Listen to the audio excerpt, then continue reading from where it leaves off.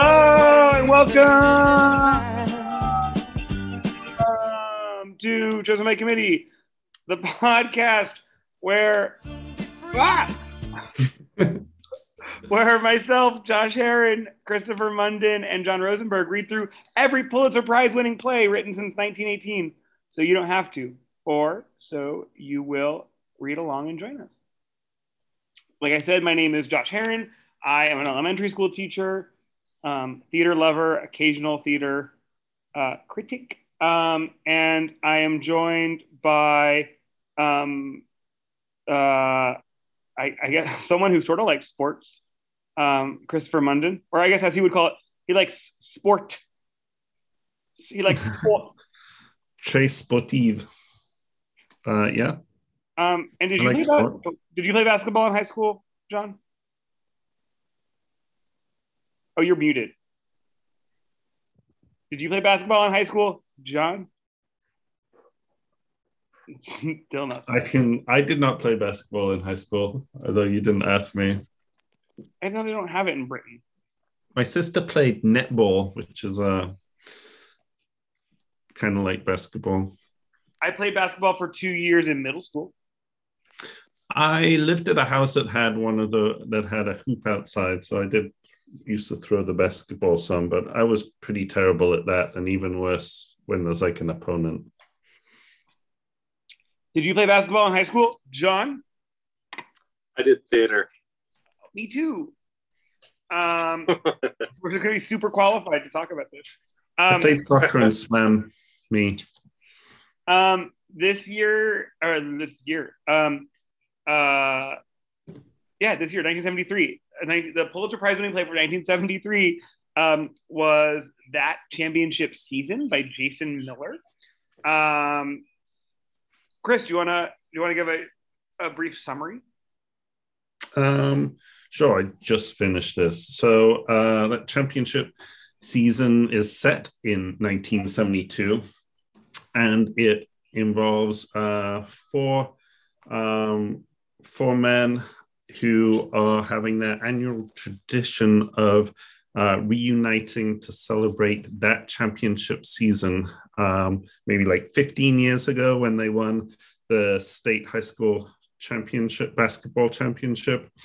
So they were all like full of promise and on top of the world then.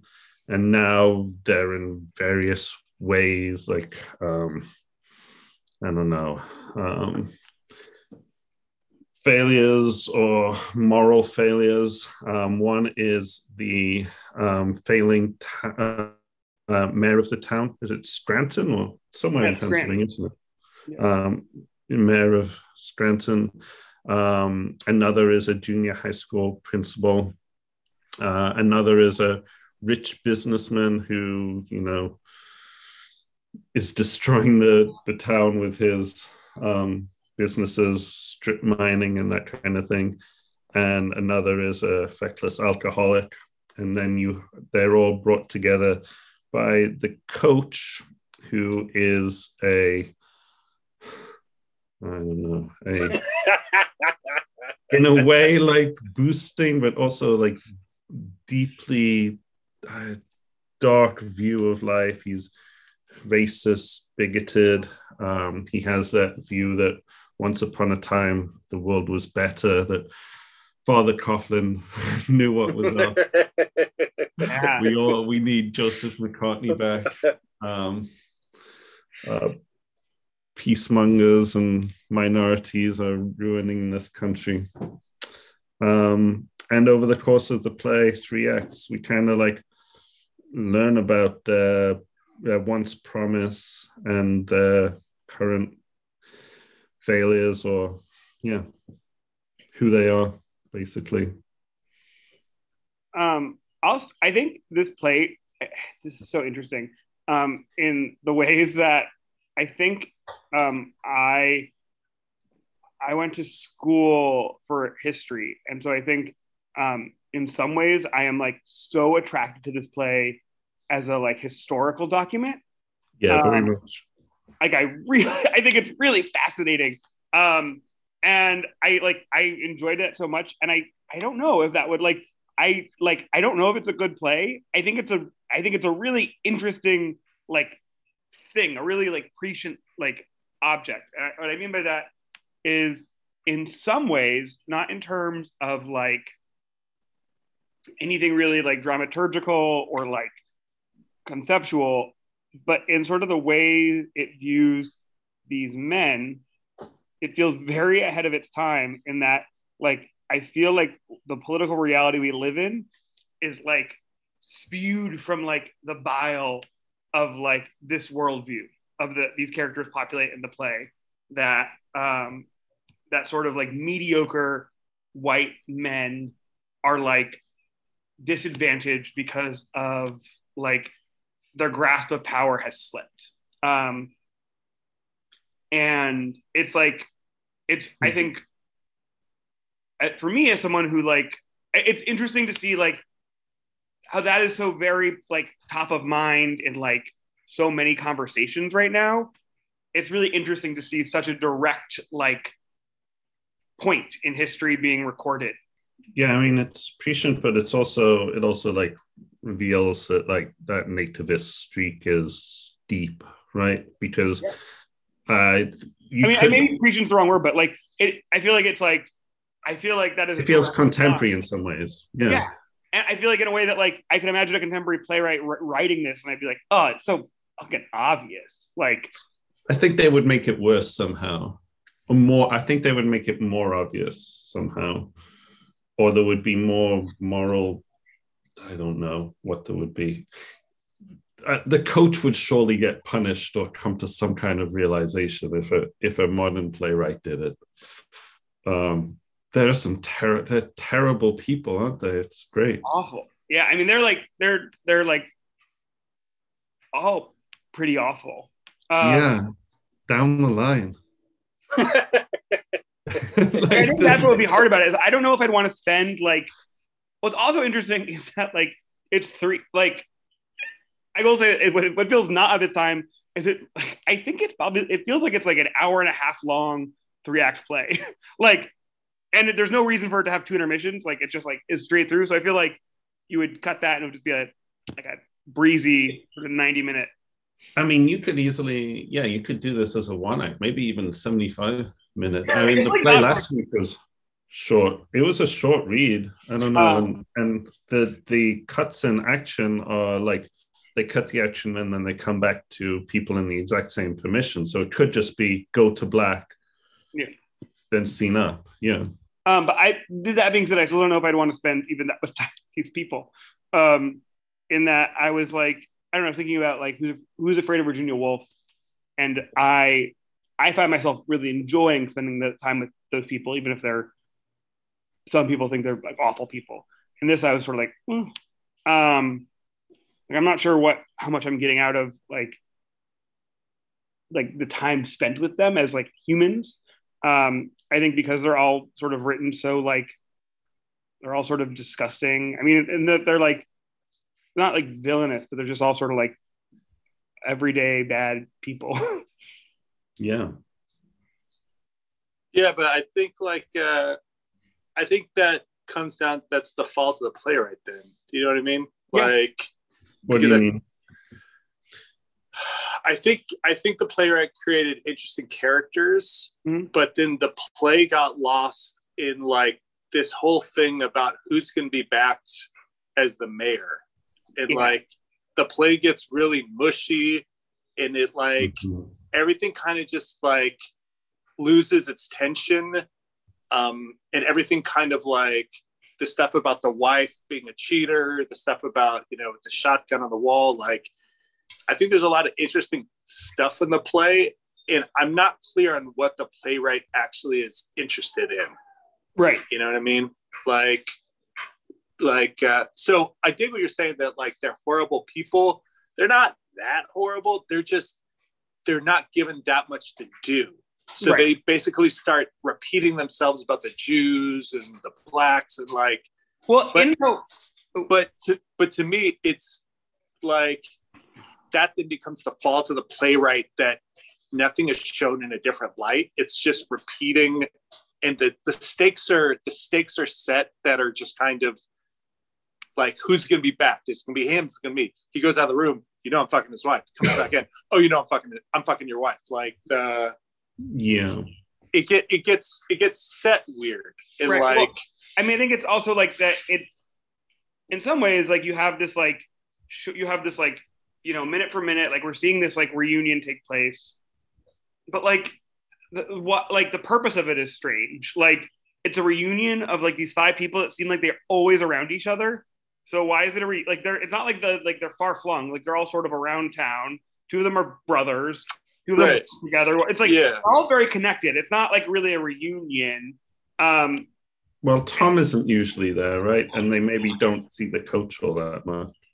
Maybe, but it's like it just like that sort of seems weird. And then also, given the regularity, like why would this meeting have that much stakes in terms of like there's no like. I think that didn't feel hollow to me. I think there's something actually interesting about that idea of like the rituals that we all have, and if we see each other all the time, and like the less and less of the import. But I think it is hard that like there's some big reveals in it, and like just about the care, everything gets brought to a head in a way that I really don't feel like happens with like real alcoholics. like the play like it goes on a trajectory that I feel like like I think it'd be more interesting if like it gets happy and then it gets sad, but it like the stakes get set and we really never remove ourselves from it. The stakes aren't that high. The stakes they're not, and they stay that way for a long time. Right. The Stump campaign, right? The one guy is running for mayor, and the rich who's guy. Who's going to be backed? Right. Are you going to? Which can be interesting because it's like so small and insignificant. And it was interesting as like that. Like Josh said, it felt right to make it like a political thing in some way, but you didn't really care. So you have all these characters who you don't like really, and they're not just bad; they're bad in different ways. Like there are ones who are like bigoted, but the alcoholic is an annoying fuck. The like weak junior high school principal is equally like, I don't know, wimpish. I don't know who would play that. It's a role that the rich asshole. They're all annoying in different ways. There was a recent Broadway revival that was very star-studded, which I'll talk about in a little bit. But I think one of the other, the thing that keeps coming to mind of like what is like, and I feel like you're gonna roll your eyes at me a little bit because it's very like, but like one of the things that is like sort of draining about this play is it's like just the like masculinity of it all, right? Like it's like I would actually disagree with you. Not to jump on it. I think there's actually a lack of masculinity to it in a weird way. Interesting. Tell me more. I don't know. It just they're defeated in a way that doesn't really become an examination of masculinity. Like it's like it's weird to me. Like it's funny. Before you said this, I actually had the thought in my head like a minute ago about that. There's like some to me in the beginning talking about like banging chicks or whatever, but like the masculinity isn't a thing to me. Like maybe you should talk about what you experienced. Maybe this is also like my weird like outside a window, like looking in, like what I imagine. This like is how you think straight people are. Like talk about, but it just seems like when you're thinking about like there's no like there's no stakes or whatever. There's like for me it's like because there's not real the feelings. There's real feelings that they feel real like bitterness and jealousy and avarice and greed. But they don't have a lot of, and like they have this, and this is like super judgmental on my part, but they have this like superficial sort of like past history connection of like, we were the boys and like, but like, I don't know. They the way they show care for each other or don't show care is so stunted, or is it underwritten? Like, I think it's underwritten because to me, there's no lying that's happening. And I think one of the beauties of something like Death of a Salesman, which I think is also like an examination of masculinity, is just the lying. Yeah. And just that right around the corner, everything's going to be great, or like, we're going to get this sale and everything. So to me, there's a complete absence of like illusion. And I don't think deception, but it's actual, to me, there's no illusion in the play.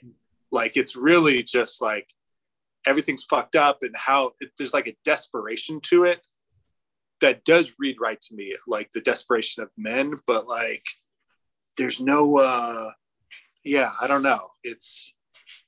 Maybe that's what makes it exhausting to me, but like, yeah.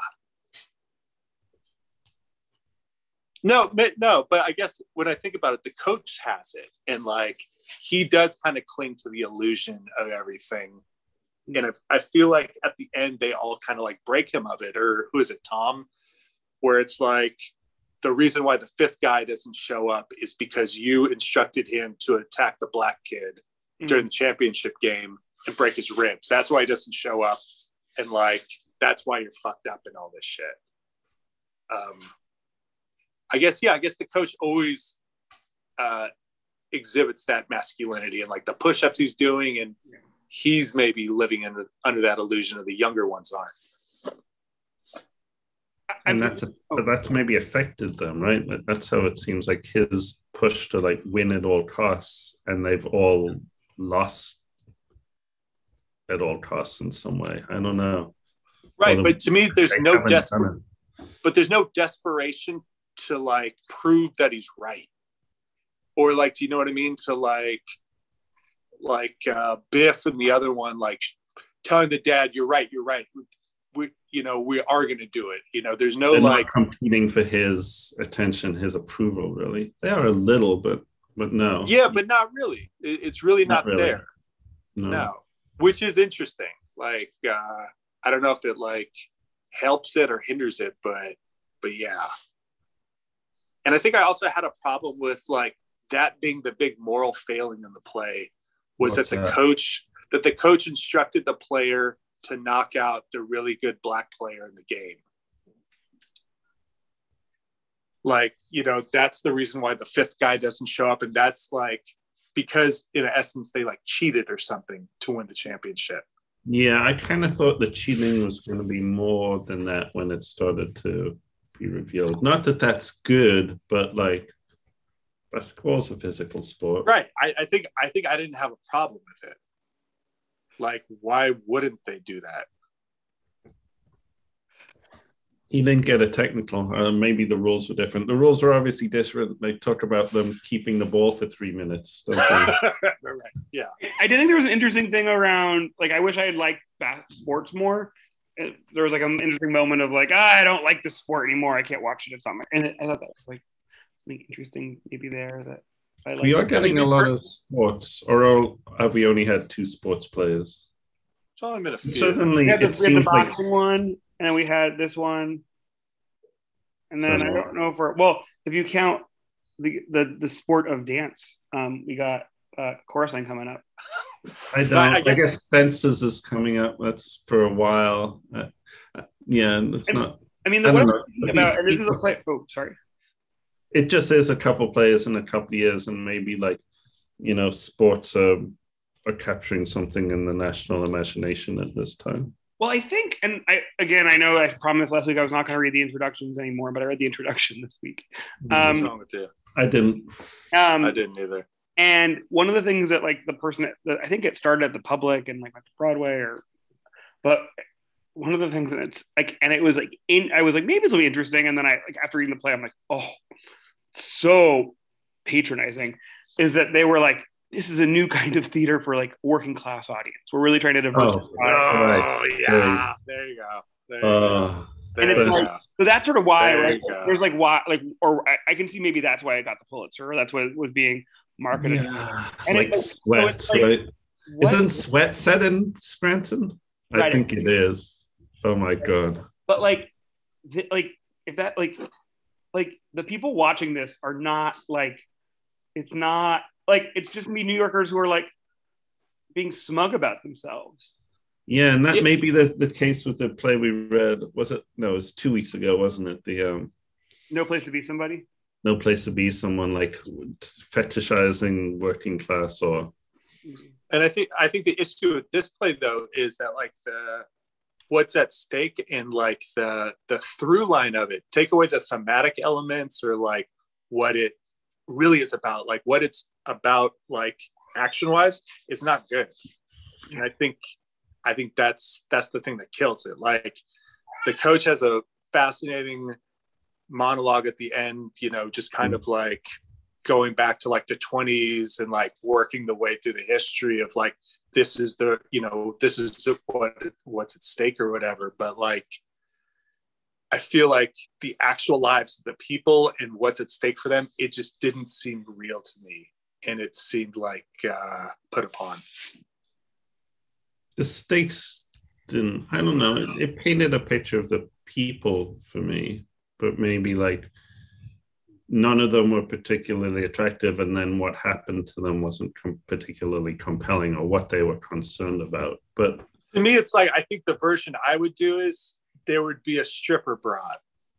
Do you know what I mean? Or like there would be,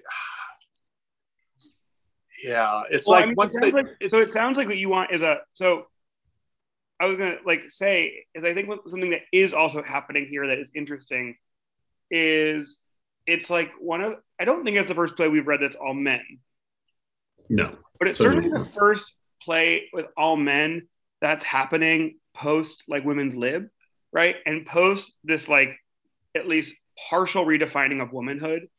That like this doesn't actually like talk that much about or at all, but it definitely feels like in reaction to, right? Like, and in the same way that this is like is a play about whiteness that's very much in reaction to civil rights, and you know, it's like very much this play is like, if it's not, it's in the 70s, but it's about the 60s. I think he even says like, what a time, like I didn't have, thank God my kids grew up before the 60s. Like, you know, so there's a real like panic about it. So there's that.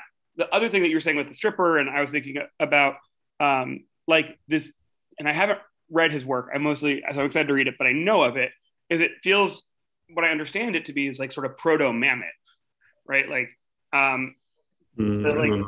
like we're going to read Glengarry Glen Ross, and that has sort of a similar. That's all men. Yeah, and it's about like competitive men doing like man things. It's a pretty different play. Yeah. Well, I'm excited to read it. This doesn't feel like a Mamet play to me. I don't know. Before we go on, it did make me think, was last week's play, the Gamma Rays, was that the first play we read with or did it have an all-female cast? It did. I mean, there's the teacher, but we don't really see him. I don't even think we hear his voice. No, I don't think we hear his voice. Yeah, I think it was an all-female cast, and I think that would have been the first play, although not by a woman. This might have been the first play with an all-male cast. I don't. Surely. Yeah, it's shameful that we haven't paid attention to that in the same way, but we haven't. I mean, it's also really hard. In the 20s and 30s, it was like, might have been yeah, a lot of plays, it was focused on the men, but they had a cast of 50, right? So I was going to share, so this most recently had a revival. This had a couple revivals. It had a revival in like 99, maybe off Broadway. And it had a pretty major revival in 2011, starring Brian Cox, who is the like. Oh yeah, man! I've seen Brian Cox on stage. Yeah, I saw him in a Conor McPherson play in London. He's the patriarch in Succession, and he was the coach. Kiefer Sutherland as the principal. Okay. Chris Noth of Mr. Big from Sex and the City and in The Good Wife. Oh yeah, as Phil. Is Phil? Yeah, is Phil. I think Jim Gaffigan is George. Who's Jim Gaffigan? Jim Gaffigan played George. And the playwright's son played the drunk. Yeah, I was wondering if the playwright was that was the character he related to, the drunk somehow. Why can't there ever be a drunk in a play that is not a truth teller? And like, do you know what I mean? Why can't they ever be? I do know wrong? what you mean. Yeah. They always like cut to the bone with the truth. Why can't they ever be wrong? It really is annoying. I thought maybe he would be boring sometimes. I don't know.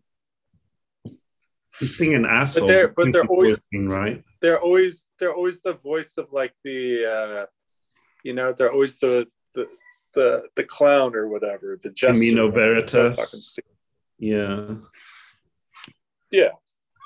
Yeah, it's like every player, every movie that has a like a stupid person are always, I don't know, all innocent and just not how real people are. I don't know. Yeah.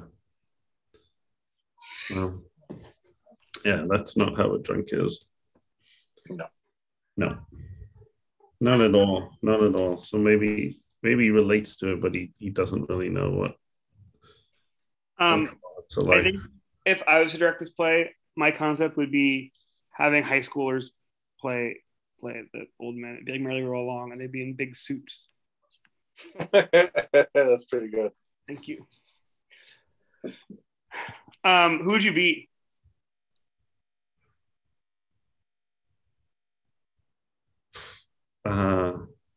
I would be the coach. No, not the coach. I'm probably like Joe, probably the principal, the weak-willed. Was it James? Maybe I'm the whore wife. I'm Marion. No, I can see you as James. I was thinking the nymphomaniac. Maybe my better self, as far as that goes, is Tom, and worse is Phil. And John is the coach. Yeah. My mom would play the coach. My mom would be really good as the coach. We've been casting your mother a lot recently. I hope she's not listening. I can't wait for next week. We have another Edward Albee play. So I was going to ask, like, why this one? Do you think it is like that fetishization of working class? I think a little bit. I mean, I think that there is like, I mean, it's different. Like, is that a word? I think, there hasn't been a lot of like, no, I guess there has though. Like Stanley Kowalski and Inge, and there's been a lot of like. I guess they're all victims then of the coach then, right? That's the thing. I don't think so. In a way. And if we had this play now, it would be like Sweat. It would be like, what's the matter with Kansas, right? Like trying to explain white, or not just what, well, in this case, white working class rage or disillusionment, dissatisfaction, right? I think that's sorry. They're trying to do that, I guess. I mean, I think that's what's interesting is I think it didn't feel like that's the point of the play. It felt like it was like the side product. And that's why I think it's an interesting historical document, and that it's not like this is a play about like white rage. It's just a play about like these like horrible people who are white that are like, it's like, it sort of talks about that before that idea is like a thing. Well, is that the case, or is that a thing that people are trying to explain then? I guess is my question. Mike, I mean, who knows? Who knows? From what I read about it, it doesn't sound like that was a thing that was like commented upon. Okay. But So yeah, I wonder. Maybe we were ripe for a revival in 2016. They did not like it in 2011. No. 2017, people would have been like, "Yeah, this is." Well, I guess 2011 is like Tea Party stuff, right? Yeah, I don't think it was marketed. It was like very much marketed as like star-studded. See your favorite boys.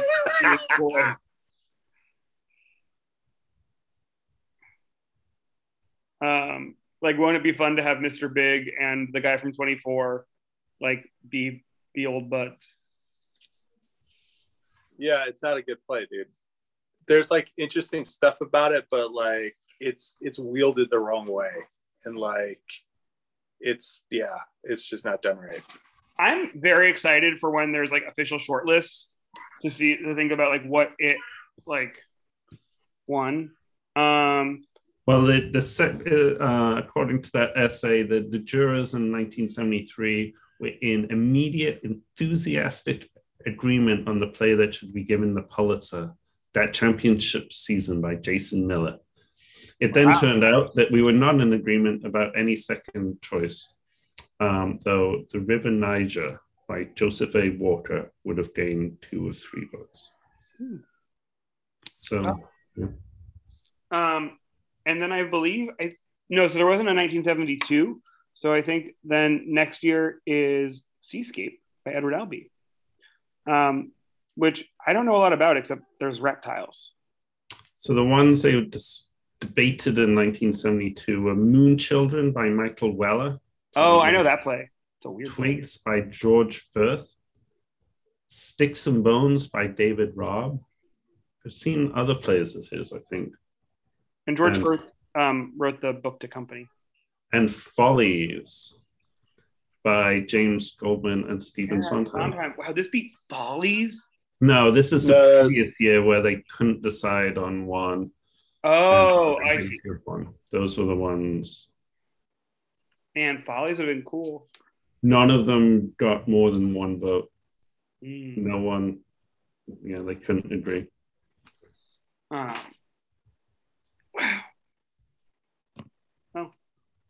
Oh.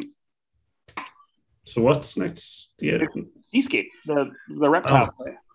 All right. Edward Albee does reptiles. I'm sort of excited. I've been excited for this one. It could be like a little weird. I've never seen it. And then sorry. Can I ask you a question real quick about that championship season? So the dude who wrote it, what's his background?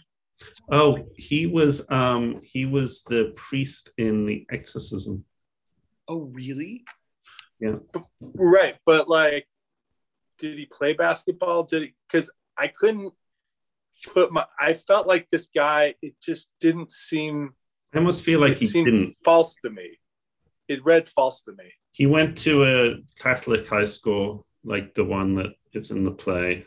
Right. He grew up in Scranton, so he probably knows these so people.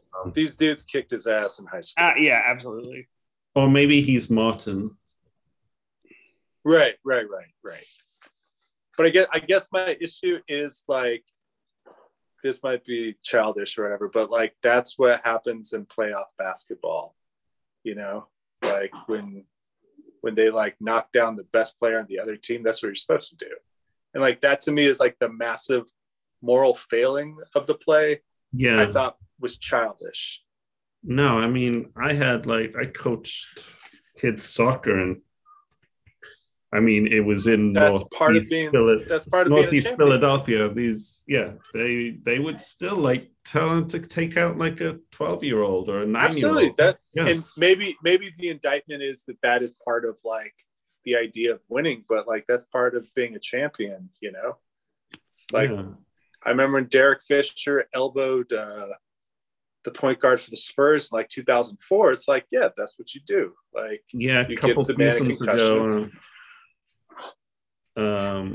What's his name? Real Madrid defender broke the collarbone of Mohamed Salah in the Champions League final. So I think, Josh, the point I'm trying to make is like the play indicts these people for all of these massive things. But then like the thing that the play really cares about is that this championship season is a lie. And that to me is fucking stupid. Yeah. I see that. Yeah, I thought it was going to be like he paid off the ref or something like that, you know? Right. There's like a lot of interesting ways this play could have gone. Yeah. Yeah, that makes sense. Or that he was a kiddie fiddler. Yeah, like, I mean they mentioned that for a moment in the play. Wait, real? I missed that. No, he was abusive as in he broke a kid's jaw, not as in. Oh, right. No, but there's also a thing. There's someone says pederast in the play. I forget. Oh, right. And then he's like, yeah, they have to explain what that is to him. Oh, right. That's when the coach lost his job for punching a kid. Punching a kid. But what was that? Was it Leonardo DiCaprio or young Leonardo DiCaprio? Flowers for Algernon? No, Basketball Diaries. Basketball Diaries, yeah.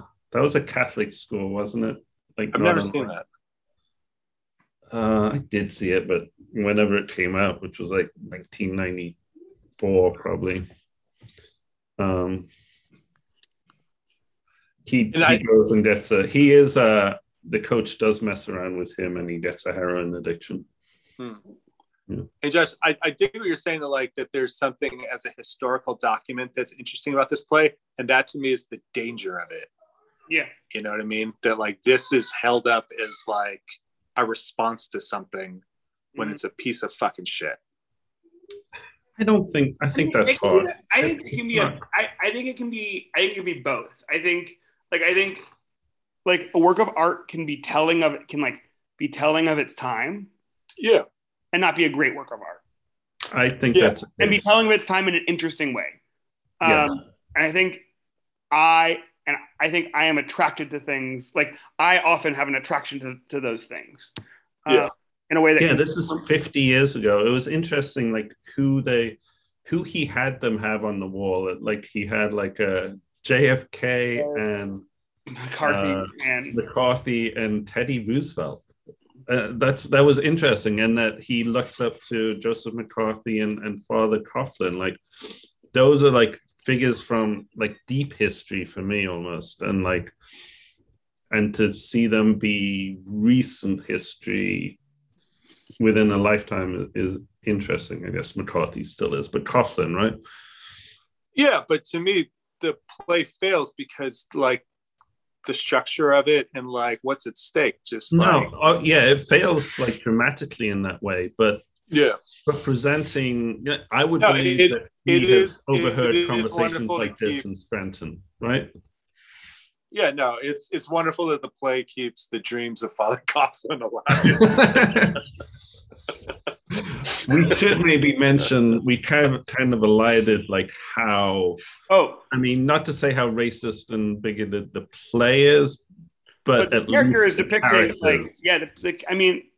in a way that is the character, like it throws every sort of slur, some of which are still shocking, some of them which are shocking for like, I haven't heard like that slur about Italian folks in a while. It's pretty anti-Semitic. Yeah, I don't know if you very anti-Semitic. Very like George. We didn't even talk George. Like one of the main conflicts is George is running against like a Jewish Jew, and how he doesn't trust him, right? Right. It had such promise for me for being an anti-Semitic play, and it just really failed for me, though, to be honest.